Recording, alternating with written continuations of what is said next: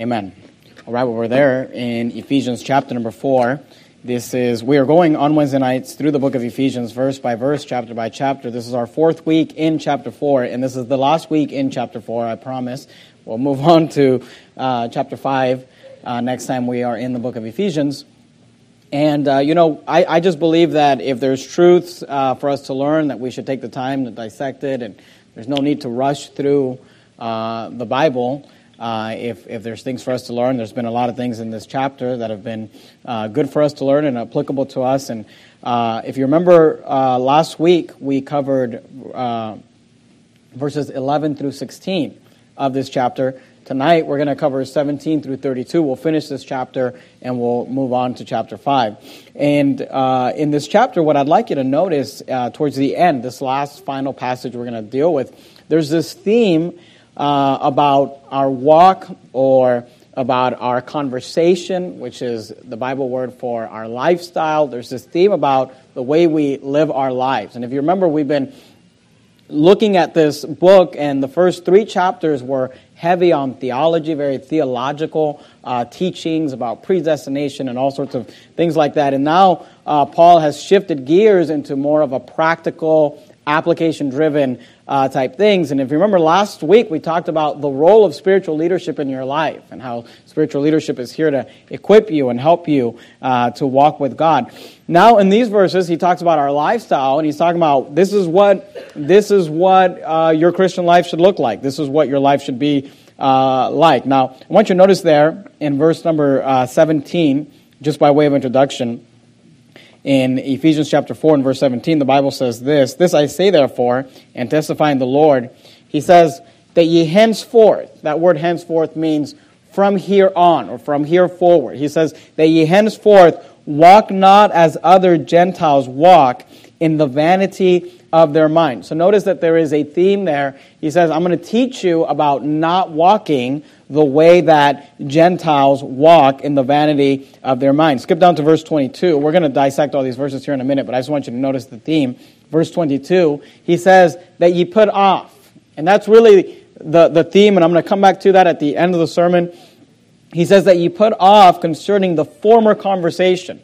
And the word conversation is just, in our King James Bible, it's using an older definition. It just means lifestyle or the way you live your life. It's the same idea that we saw in verse 17 as far as your walk, the way you act, the things you do. He says that you put off concerning the former conversation, the old man. He said, look, you when you got saved, you were created a new creature, but yet there's an old man that had an old walk, that had an old lifestyle, that had an old way about him. And he said, that old man doesn't just go away when you get saved. And I hope you understand that. When you get saved, you say, oh, there's a new man. Yeah, but that old man's still there. You wake up with that old man every day. You live with that old man every day. And Paul's going to teach us about taking off that old man. He says that ye put off. And I like the analogy that he uses, or the wording he uses, because it's very much like a piece of clothing, like a coat. He says you just need to take that coat off. He says that ye put off concerning the concerning the former conversation, the old man, which is corrupt according to deceitful lust.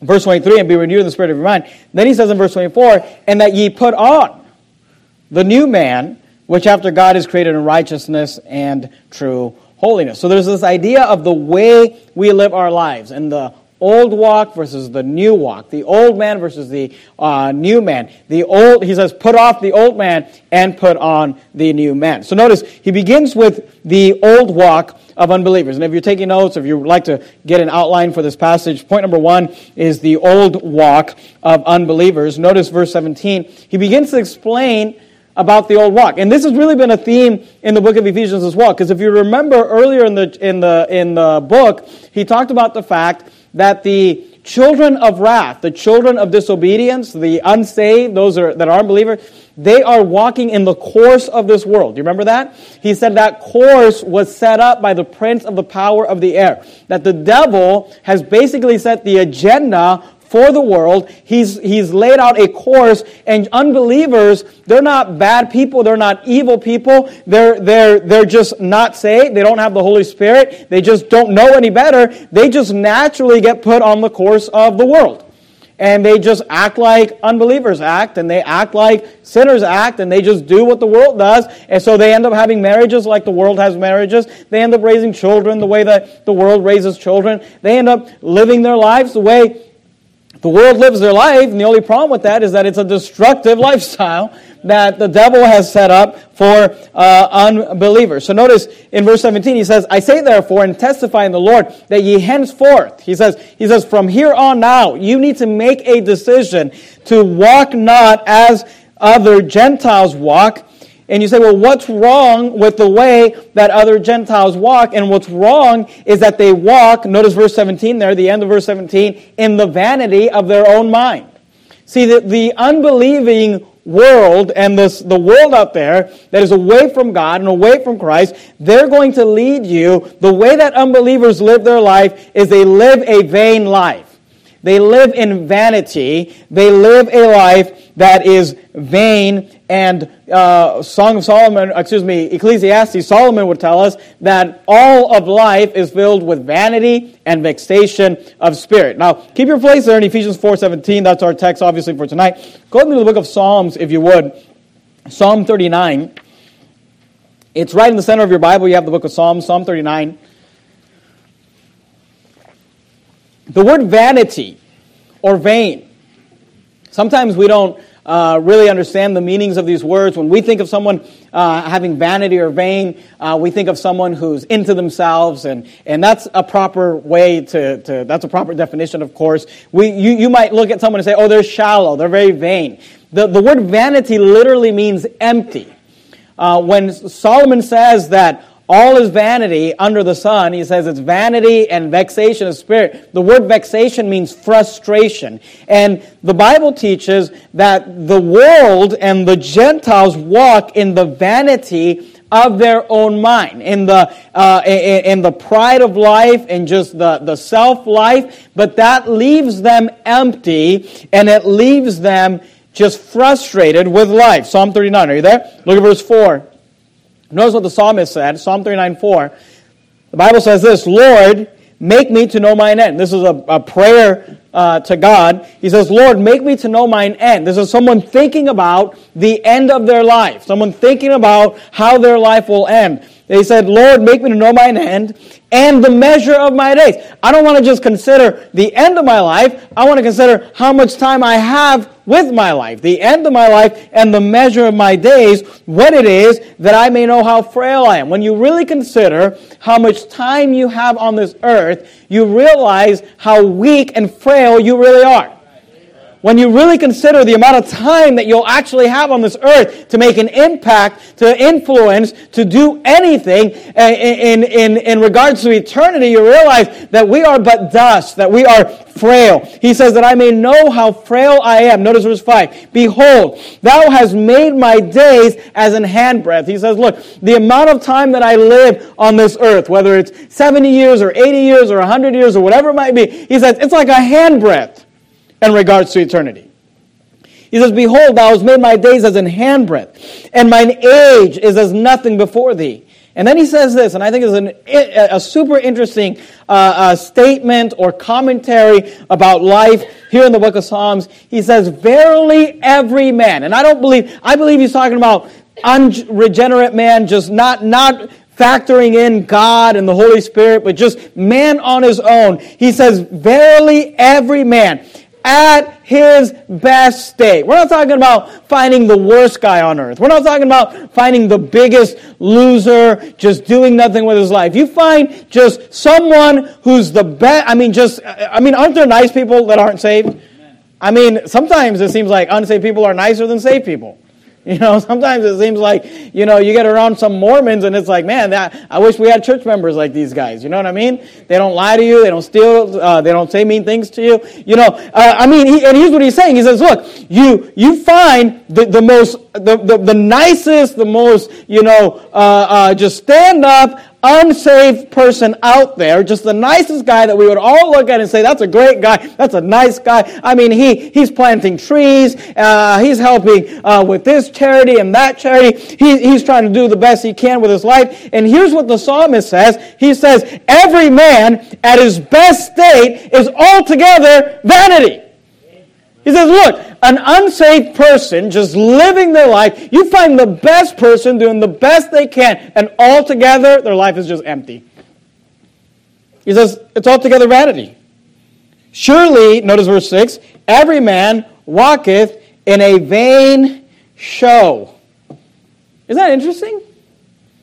I mean, he says, you find the best guy out there, and surely every man walketh in a vain show. Isn't it human nature to just kind of do things just to kind of show face, to show people? Look, you need evidence of this? You ever heard of a thing called Facebook? You ever heard of a social media outlet called Instagram? You ever heard of you ever heard of social media? I mean, surely every man walketh in a vain show. Surely they are disquieted in vain. What does that mean? He says, look, unsaved people get up every day, put energy and effort. We're talking about the good ones. They put energy and effort into things they are disquieted in vain. What about the ones that help their community? If they die, look, what does it profit a man if he gain the whole world and lose his own soul? What about the good guys out there and they're trying to help with this and help with that and they're in this community organization and they're trying to help with this charity? He says they're disquieted, but in vain. He heapeth up riches, the Bible says. What about the most successful people out there? The richest people out there, the wealthiest people out there. Bible says he heapeth up riches and knoweth not who shall gather them. Because you can't take it with you. And here's what he's saying. He's saying, look, the life of unbelievers is a vain life. No matter what you do, if you do everything you're supposed to do, everything right you're supposed to do, try to help everybody, and you die and go to hell, you lived an empty, and a useless life. You say, that's kind of harsh. It's the truth. And Paul says, look, the unbelievers, they walk, go back to Ephesians 4:17 if you would. He says, this I say therefore, and testify in the Lord. He says, that ye henceforth walk, not as other Gentiles walk. You say, what's wrong with the way the other Gentiles walk? In the vanity of their minds. Because it's empty. Then he says, look, not only is their life empty, he says their life is alienated. Notice verse 18. Having the understanding darkened. And again, this is we dealt with this in our Bible doctrine series on Sunday night. The fact that unbelievers cannot understand the Bible. They cannot understand spiritual things. The natural man receiveth not the things of the Spirit of God, for they are foolishness unto him, neither can he know them, because they're spiritually discerned. That's what he's saying. He says, having the understanding darkened, being alienated from the life of God. Isaiah tells us that sin separates us from God. And unbelievers, they're separated from God through the ignorance that is in them because of the blindness of their heart. He says, look, they live an empty life. They might be disquieted. They might put a lot of energy and effort, but it's emptiness. Solomon, who succeeded in every area that you could possibly succeed in, got to the end of his life and said, I hate my life. It's vanity and vexation of spirit. And then Paul tells us, not only is their life vanity, their life is alienated from God. And here's the thing. When you're alienated from God, whether you know it or not, whether you acknowledge it or not, you live a hopeless life and you live a helpless life. Let me show it to you. You're there in Ephesians 4. Look at Ephesians 2. Ephesians 2 and look at verse 12. Ephesians chapter 2 and verse 12. Notice what he says, Ephesians 2:12. That at the time ye were without Christ. He's saying when you were not saved, when you were without Christ, being aliens, right? When you were alienated from the life of God. He says, being aliens from the commonwealth of Israel and strangers from the covenant of the promise. He says, having no hope and without God in this world. And he says, look, unbelievers, Paul's trying to tell saved people, he says, don't live your life like unsaved people. Now, he's saying this because of the fact that there are so many saved people who are trying to live like unsaved people. And Paul says, why would you want to live like an unsaved person? Don't you know that their life is just walking in the vanity of their own mind? Don't you understand that they are living alienated from the life that is in God, and that leaves them hopeless? He says, having no hope and without God in the world. Go to Romans chapter 5 if you would. You're there in Ephesians. If you just head backwards, you've got the book of Galatians, 2 Corinthians, 1 Corinthians, and then the book of Romans. Romans chapter 5. Do me a favor, when you get to Romans, put a ribbon or a bookmark there, because we're going to leave it and we're going to come back to it. So just leave your place there in Romans chapter 5. Notice Romans chapter 5 and verse 6. Romans 5:6, the Bible says this, "For when we were yet without strength." For when we were yet without strength, what does that mean? We were helpless. In due time Christ died for the ungodly. For scarcely for a righteous man will one die, yet peradventure for a good man some would even dare to die, but God commendeth his love toward us in that. He says, look, the world, he says, for scarcely. You know what that means? He says, it's kind of rare, but maybe for a righteous man, one would die. Maybe, I'm not sure. I mean, it's scarcely, it's rare, but if a guy was just really righteous, then someone might be willing to die for them. And peradventure, that means perhaps for a good man, some would even dare to die. He says, but you know what makes God different? That God commended his love toward us in that while we were yet sinners. He says, while we were hopeless and helpless, while we could give nothing and provide nothing. This is why work salvation theology is so misguided. We get this idea that, well, just give your life to Christ. You got nothing to give to Christ. He doesn't need anything from you. You are helpless. You were helpless. I was helpless and hopeless without God in this world. And he says that's how unbelievers live. And honestly, I don't really know how unsaved. I got saved at a very young age. I grew up in a Christian home. I really don't know how unbelievers live their lives. I mean, because tragedy happens. Because things happen we don't understand, and they don't make sense, and things happen in life. And honestly, I mean, I can always by faith say, hey, all things work together for good to them that love God. I can always just by faith say, well, God has a plan, and God has a purpose, and I can read the story of Job, and I can read the story of Joseph, and I can say, you might be in the dungeon, and you might be in the prison, but God's working on the other side. God hasn't forgotten. God hasn't forsaken. God will be there for you. I don't know what unsaved people think. Honestly, I don't know how you comfort unsaved people. Paul says, why are you trying to live like them? Don't you know they're hopeless and helpless? Don't you know they're alienated from the life that is in God? Don't you know that they are alienated from the love and the compassion of Christ? Don't you know that they're without hope and without God in this world? Then he says, if you keep your place there in Romans and go back to Ephesians 4, he says, unbelievers, you know, they live a life that is alienated. And he says, unbelievers, they live a life that's vain, it's empty.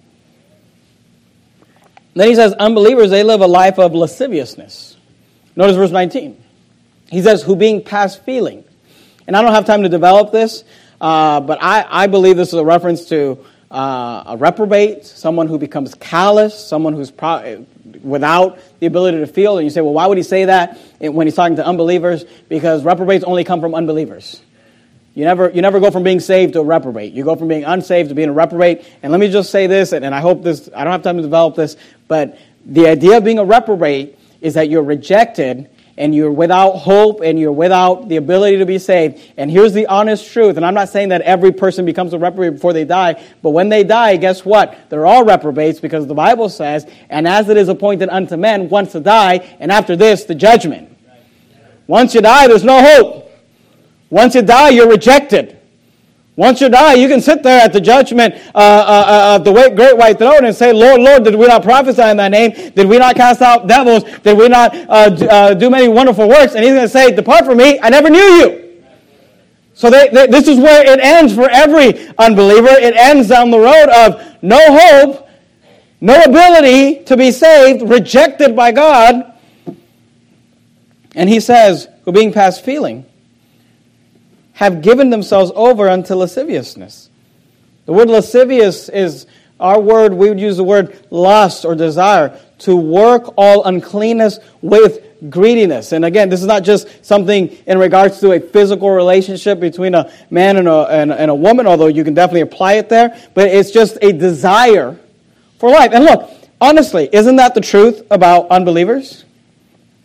Isn't that just kind of how they live their life? Go to 1 John chapter 2 if you would. If you start at the end of at the book of Revelation and head backwards, you have the book of Jude, you've got 3 John, 2 John, 1 John. 1 John chapter 2. The word is hedonistic. We do not only live in a heathenistic society, heathenistic meaning they've rejected the God of the Bible, so they're what you and I would call heathens, but we also live in a hedonistic society. The idea that if it feels good, do it. And I mean, isn't that the world we live in? I mean, you can go out there, look, you can go out there and have somebody tell you, well, as long as you're not hurting anybody, as long as it's consensual, as long as you're not, hurting anyone, if it feels good, do it. What they don't understand is that sin hurts everyone. The Bible says righteousness exalteth a nation. So guess what unrighteousness does? Well, look around. It's what it's done to our nation. And we live in a society that's a lascivious, they're living empty lives. They're living hopeless lives. So what do? They just try to fill their lives with pleasure, lasciviousness, greediness. And look, isn't this what God already told us? 1 John 2:15. We know these verses. Let's look at them. The Bible says, love not the world, neither the things that are in the world. If any man love the world, the love of the Father is not in him. You can't have it both ways. You can't love the world and love the Father. We learned about this already in Ephesians. It puts you, being a friend of the world, puts you at enmity with God. Then he says this, for all that is in the world. He says, here's why you can't have the love of the Father and the love of the world. You can't have both of them. He says, for all that is in the world. He said, this is all the world has to offer. You young people, you listen to me.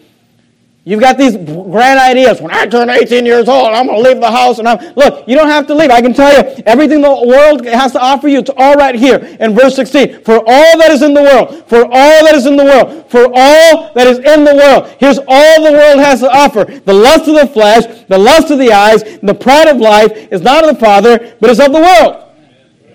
You say, well, that doesn't sound too bad. Well, go ask our friend Solomon, who says, the eye is never full of seeing, and the ear is never full of hearing. Hey, your lust will never be satisfied, so you can go ahead and give yourself to the lust of the flesh and the lust of the eyes, but you'll never be satisfied. You'll end up vain, empty, vexation of spirit, frustrated. This is the life of unbelievers who eventually die and go to hell. And Paul's looking at this church at Ephesus. And I'm looking at this church in Sacramento and saying, why are you trying to live like them? What is it exactly that they're offering you that's so great? He says they live vain lives and alienated lives and lascivious lives. He says that they live without hope and hopelessness. Their lusts are never fulfilled. And then they die and go to hell. And then Paul, he shifts gears and he does a compare and contrast. Then he says, let me tell you what the new man looks like. Look at verse 20, Ephesians chapter 4 and verse 20. He's talking about the unbelievers, right? And then he says in Ephesians 4:20, he says, but ye have not so learned Christ. Here's what he's saying. If you're saved tonight and you're living this empty, hopeless, alienated, sorry life that the devil has set up for you, the course of this world. He says, you didn't learn that from Christ. He said, but ye have not so learned Christ. He says, if so be that ye have heard him and have been taught by him, as the truth is in Jesus. Here's what he's saying. If you're saved and you've heard of Christ and you've been taught of Christ, he said, you can live a better life. See, Jesus did not just come to give you eternal life in regards to salvation. He also came to give you the abundant life that you can have right here, right now. He says, I'll save your soul and give you eternal life, but if you give me your life, your body, physically, I'll give you the abundant life. So in verse 22, Paul says this. He says that you put off concerning the former conversation. He says, why don't you take off that old lifestyle, the former conversation, the old man, which is corrupt according to deceitful lusts. And then he says, look, if you're going to, and he's talking to believers, right? This is perfect for us because we're a believing church. He says, if you're going to transition from the way that the world lives to the way that Christians ought to live, not that Christians will live because, look, you can be saved and frustrate the Holy Spirit and grieve the Holy Spirit. It's even in this passage. But he's like, this is the life that God has given you. This is a victory God has given you. If you're going to live that life, you're going to have to realize a couple of things. First of all, it's going to require a change in your attitude. It's going to require a renewal in your attitude. He says, notice verse 22, that ye put off concerning the former conversation the old man, which is corrupt according to deceitful lust. He says, the old man is corrupt. And then he says in verse 23, he says, look, and be renewed in the spirit of your mind. See, he says, look, if you're going to begin to walk, because look, in verse 24, and that ye put on the new man, which after God is created in righteousness and true holiness. He says if you're going to put off the old man and you're going to put on the new man, it's going to require a renewal of your mind. He says, and be renewed in the spirit of your mind. See, the new walk requires a new attitude. Go to Romans chapter 12, if you would. I ask you to keep your place in Romans. Just go back to Romans if you would. Continue to keep your place there. Romans chapter 12. Please understand this. You say, I'd sure like to take off the old man and put on the new man. Well, here's step one. Change your attitude. Renew your attitude. Your attitude and the way you think needs to change. You grew up, right? We all grew up unsaved. We all grew up in this world being told to walk in the course of this world. You know, just move in together before you get married to get to know each other. Wrong. 60%, the vast majority of people who cohabitate end up divorced 1 year after marriage. How does that work? I think it's just God just saying, you reap what you sow. Oh, just vaccinate your kids. Wrong. Put your kids in a public school, government facility with government. No, wrong. I mean, we're just given this course of this world, and we're just told, just do this, do this, do this, do this. And it's like, God said, no. The first step is you got to renew your mind. You got to renew your attitude. You're there in Romans 12, look at verse 1. I beseech you therefore, brethren, by the mercies of God, that you present your bodies a living sacrifice. God says, I want your body. I want you, and I'm not asking for a dead sacrifice. I want a living sacrifice, holy, acceptable unto God, which is your reasonable service. And then you say, well, how do I do that, Paul? Here's how you do it. And be not conformed to this world. Don't conform yourself to the course of this world. Well, how do I stop doing that? Here's how you do it. But be transformed. Don't miss it. By the renewing of your mind. See, people will, attack our church and say, oh, you guys are a cult. That pastor's brainwashing you. And I always think to myself, well, your brain needs to be washed. He says, look, you need a renewing of your mind. You need a change in your attitude. And listen to me, please listen to me. Be very careful about getting advice from the world. Now, look, I believe, Jesus said this and I believe it. He said that the children of this world in their generation are wiser than the children of light. And I'm not one of these people who says there's nothing you can't learn from unbelievers out there. And Jesus gave a parable and then he said, look, sometimes you can learn something from unsaved people. And look, I read books.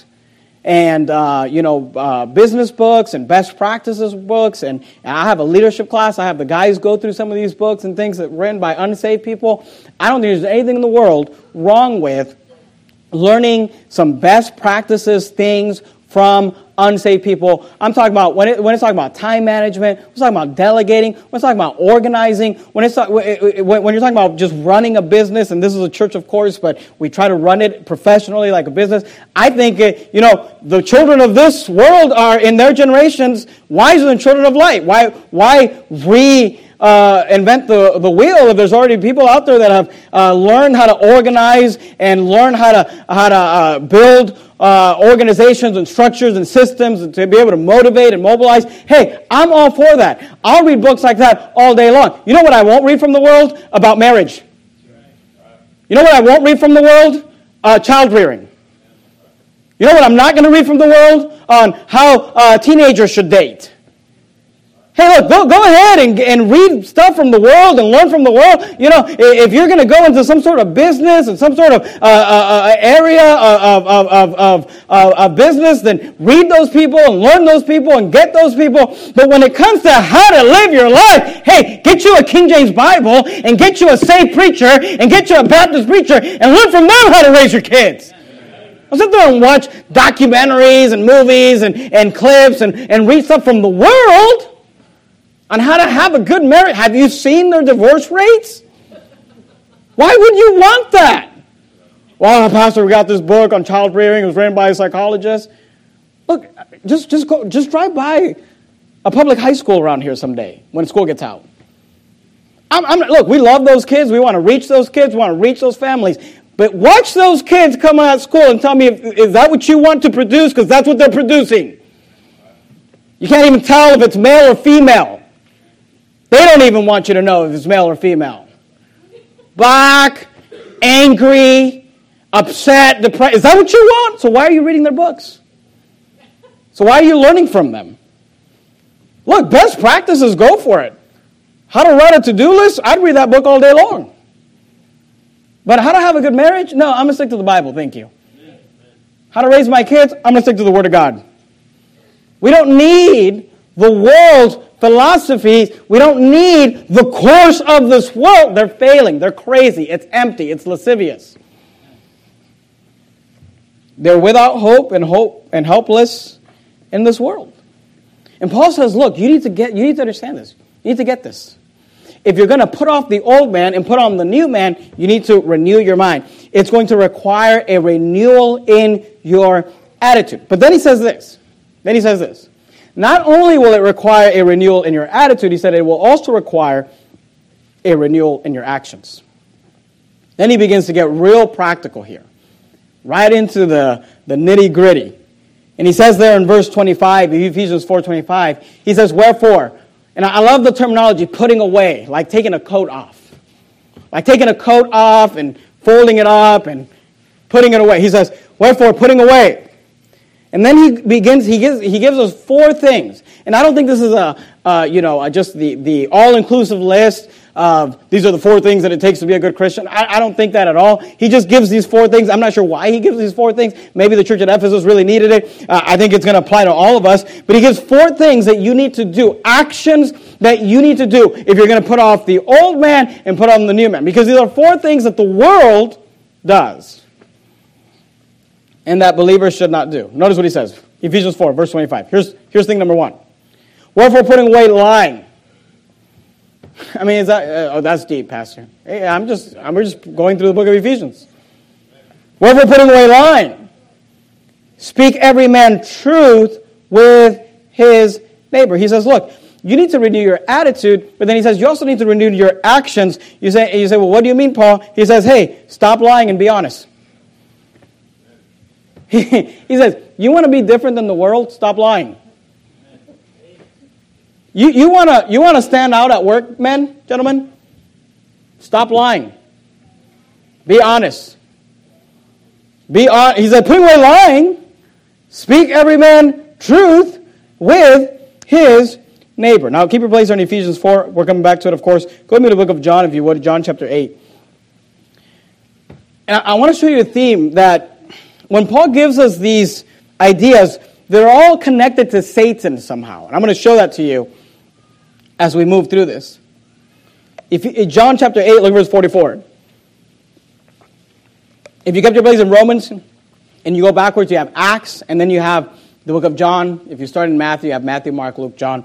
John 8, verse 44. This is a really interesting passage about Satan. At some point in our doctrinal series, we're going to do Sunday night, the doctrine of Satan. And I'm sure we'll review this. John 8:44, notice what he says. This is Jesus speaking. If you have a red letter edition Bible, these words aren't red. He says, he's talking to the Pharisees. He says, ye are of your father the devil, and the lust of your father ye will do. Right? Because all that is in the world is the lust of the flesh, the lust of the eyes, the pride of life. He says, he was a murderer from the beginning. And then I want you to notice these words. He says, and abode not in the truth. He says, the devil was a murderer from the beginning, And from the beginning, he abode not in the truth. You say, well, why did he not abide in the truth? Here's why. Because there is no truth in him.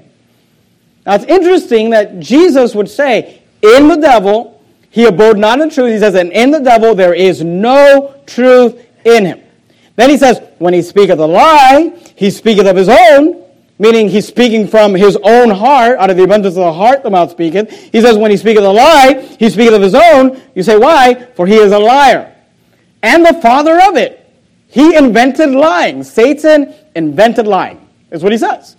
He's the father of lying, and he abode not in truth, because there is no truth in him. Here's what's interesting. When you study Satan in the Bible, there's not a lot of passages where Satan is speaking. And the two most famous passages where Satan is speaking, where the devil is speaking, is the Garden of Eden and is the temptation of Christ. Here's what's really interesting. When Satan speaks in those two passages, which are the main passages where we hear him talk, he never tells a flat-out lie. But you know what he does? He twists the truth. In both instances, in the Garden of Eden and with Christ, he speaks the truth partially. And then Jesus turns around and says, there is no truth in him. You know what that tells us? That tells us that if you're not telling the complete truth, you're not telling the truth at all. See, the world says, oh, well, I didn't lie, I just didn't say everything. No, then you lied. I just, was a little deceived a little bit. No, he says, he abode not in the truth, because there is no truth in him. When he speaketh a lie, he speaketh of his own. It's interesting because we see the devil give half-truth, and then Jesus says, there is no truth in him. So here's what Paul is saying. Is this really complicated? You say, I'm going to learn how to live the Christian life. Okay, step one, stop lying. Be honest. Don't lie. He says, put away lying. Speak every man the truth. And by the way, just realize this, that lying is just not a flat-out lie, looking someone in the eyes and just lying to them. You understand that?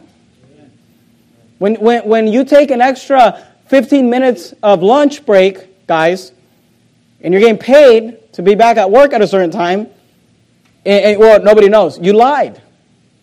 That's what the unsaved people do, isn't it? That's what unsaved people do. They clock in late, they leave early, they clock me in, I'm running late. No, that's lying. You're getting paid for time you weren't there. And Paul says, hey, how about this one? You buy something from the store, you use it, knowing full well you're going to return it. That's lying. That is dishonest. That is, you say, oh, I just need this tool. Then rent it. Then buy it and sell it. Then borrow it from someone. But to go to the store, purchase something, full well knowing you're just going to use it one time and then return it, that's what the world does. Some of you did that with your wedding dress. Or something, I don't know. That's lying. So just realize that lying is not just looking someone in the eye, flat out lying. It's interesting to me that Satan never just flat out lied in the Bible. He told half-truths. He twisted things. He just changed things a little bit. And then Jesus comes along and says, he abode not in truth because there is no truth in him. When he speaketh a lie, he speaketh of his own, for he is a liar and the father of it. Then Paul says this. He says, look, you want to put on the new man? Stop lying. Stop lying. Be honest. Then he says this. Go back to Ephesians 4. He says in verse 26, notice, he says, be ye angry and sin not. You know that you can be angry and sin and not sin? Well, we know that's true because the Bible tells us Jesus was angry at times, and he never sinned. But you're not Jesus, and I'm not either. And the vast majority of time that we get angry, we sin. And Paul says, hey, be ye angry and sin not. He says, be ye angry and sin not. So he says, look, you want to walk and the new man that God has called you to walk? Well, he says, number one, don't lie and be honest. Then number two, he says, control your temper.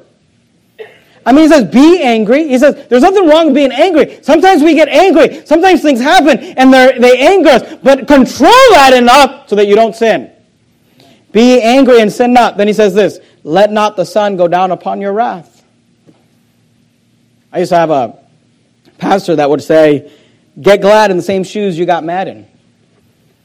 Don't go to bed angry with your spouse.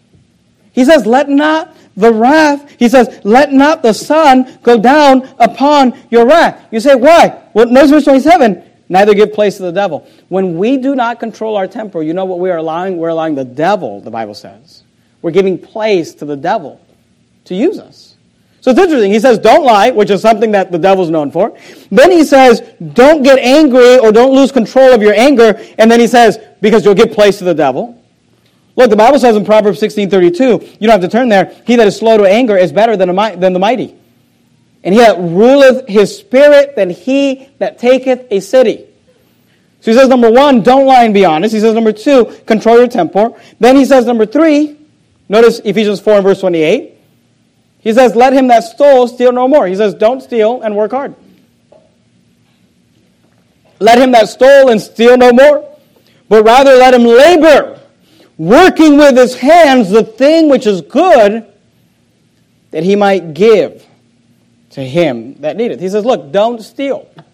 Don't steal and work hard. And look, the world, they think, oh, I just took that, or it's no big deal. Again, if you are getting paid for time you actually didn't work, that's stealing. He says, look, let him that stole steal no more. So that's what you used to do. You used to steal.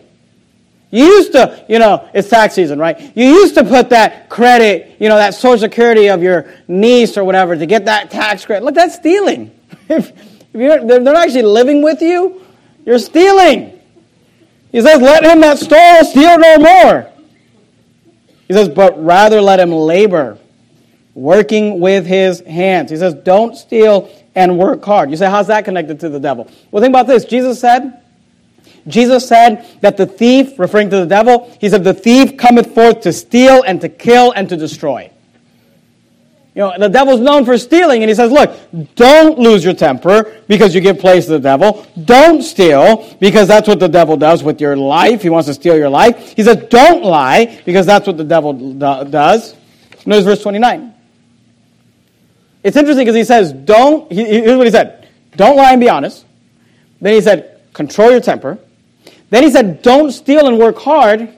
And then he gives us the last one. He says, control your tongue. 2 don'ts and 2 controls. Don't lie and be honest. Control your temper. Don't steal and work hard. And then he says, control your tongue. Ephesians 4 and verse 29. Let no corrupt communication proceed out of your mouth, but that which is good to the use of edifying, that it may minister grace unto the hearers. You've heard me say this before. I've said it many times. I preached an entire sermon out of this one verse, Ephesians 4:29, and this was my outline. I've taught it to you. My wife and I tried to teach it to our children. Before you allow words to come out of your mouth, some of you already know what I'm going to say. Before you allow words to come out of your mouth, you say, why are you saying it again? Because some of you need to review it.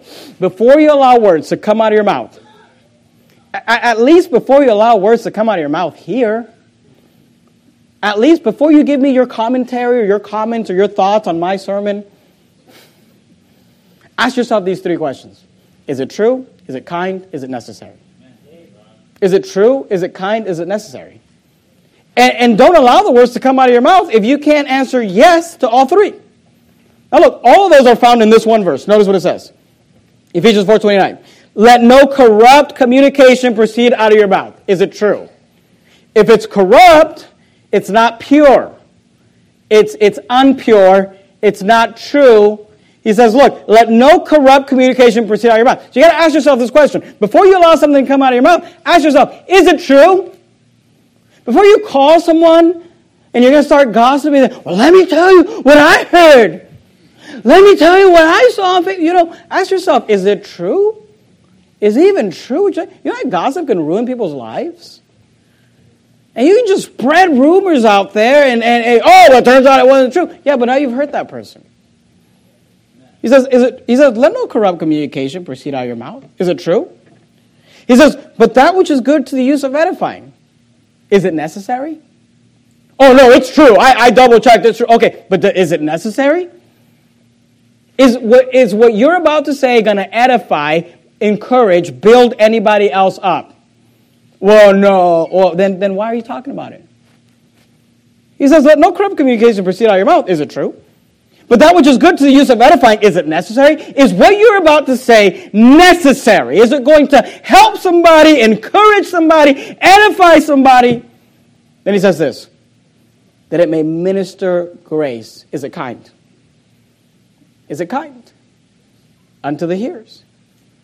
Look, I'm just telling you, you'll have a better marriage. Your kids will like you more. You'll probably get a promotion at work if you just learn to shut your mouth unless you can answer these questions. Is it true? Is it kind? Is it necessary?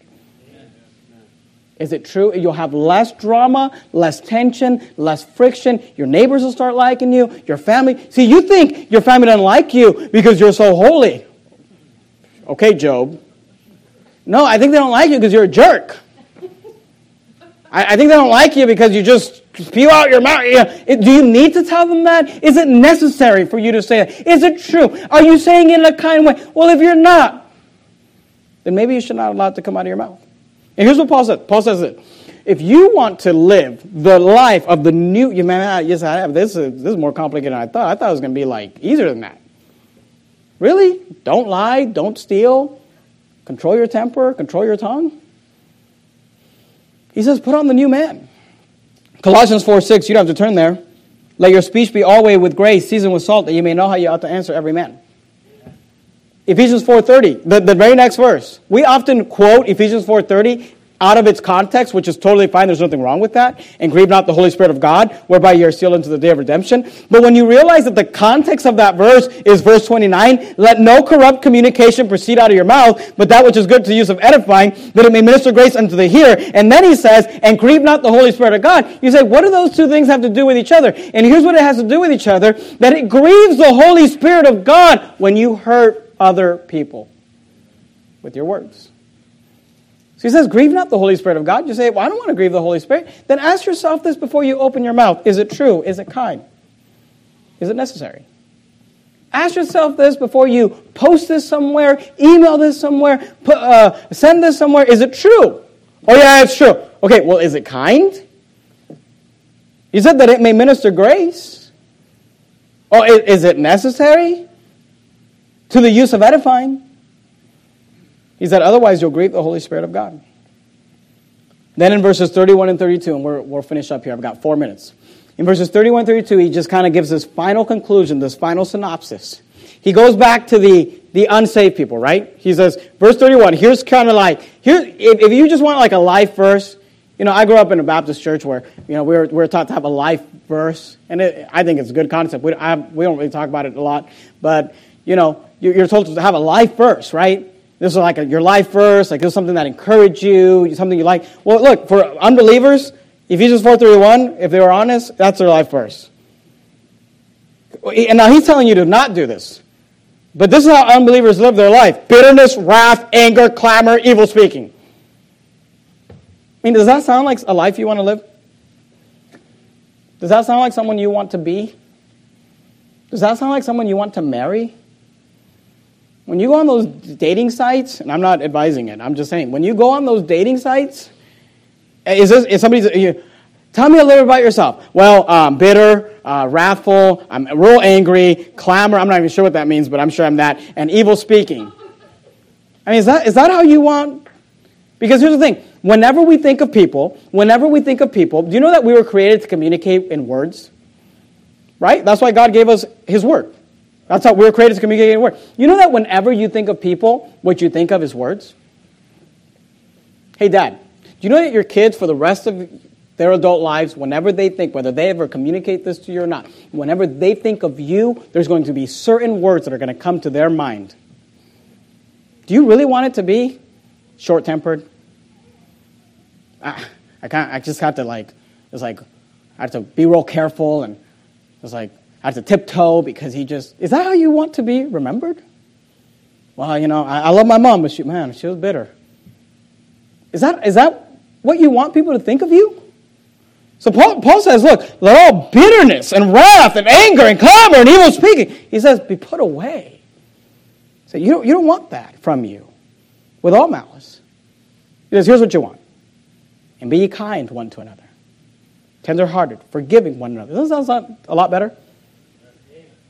Even as God, for Christ's sake, hath forgiven you. He says, look, here's how you want to be remembered. You want to be remembered, you want people to say of you, man, she was kind. He was kind. I'll tell you, my dad, he wasn't perfect. But he had a tender heart for us. I knew he loved us. You know, I made a lot of mistakes, but they were forgiving. You know what I really like about my employer? He's forgiving. Even as God, for Christ's sake, has forgiven you. So Paul says this. He says, put away. He says, put off. He says, take it out. He uses the terminology of clothing. He says, it's like taking a coat off. He said, put it off. And then he says, put it back on. He says, put on the new man. Go to Colossians 3 and verse 12. We're going to finish right here. Ephesians, Philippians, Colossians. Colossians chapter 3, look at verse 12.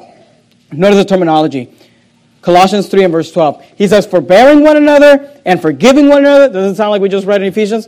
Forbearing one another and forgiving one another. If any man quarrel against any, even as Christ forgave you, so also do ye. Notice verse 14. And above all these things, he says, put on charity with the bond of perfectness. He said, put on. Notice verse 12. Put on, therefore, as the elect of God, holy and beloved, vows of mercy, kindness, humbleness of mind, meekness, long-suffering. He says, put it on. And look, here's the honest truth. And I'm not trying to discourage you. I'm actually trying to help you. He uses this rule. He says, look, it's like putting a coat off and putting it away and grabbing another coat and putting it on. You say, I have a short temper with my kids. Okay, take that coat off and pick up the coat of long-suffering and put that on. I'm real bitter. Look, some of you, you've gone through things, and I'm not minimizing what you've gone through. If you stood up here and we gave you the mic and you told your story, we would all be with you and we'd all agree with you. But listen, you just got to take it off. You say, is it that simple? It's really just that simple.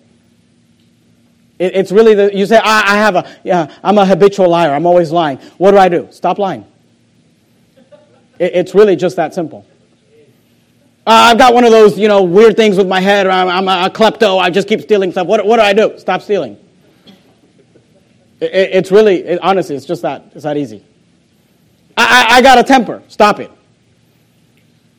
I like to gossip. Stop doing it. Just put it off. And put on the new man. See, you can't talk your way out of something you behaved yourself into. So put it off and put on the new man. And you'll find that your life will be different than that of unbelievers. It will not be empty, but it'll be rich with purpose. It will not be just lustful desires that never fulfill, but you'll find fulfillment in Christ. That you won't live helpless and hopeless in this world. You'll actually live hopeful and helped when you need it. So put it off and put on the new man. Let's bow our heads and have a word of prayer. Heavenly Father, thank you, Lord, for your word. Thank you, Lord, for this book, just the Apostle Paul just breaking down the Christian life for us. And Lord, I realize that it is difficult. Obviously, if it was easy to live the things that Paul's telling us here, we'd all be doing it. It is difficult. And the flesh is difficult. But we can walk in the Spirit. We can be strengthened in the Spirit. Lord, I just pray you'd help us. Pray you'd help us to put off the old man and put on the new man. In the matchless name of Christ, we pray. Amen.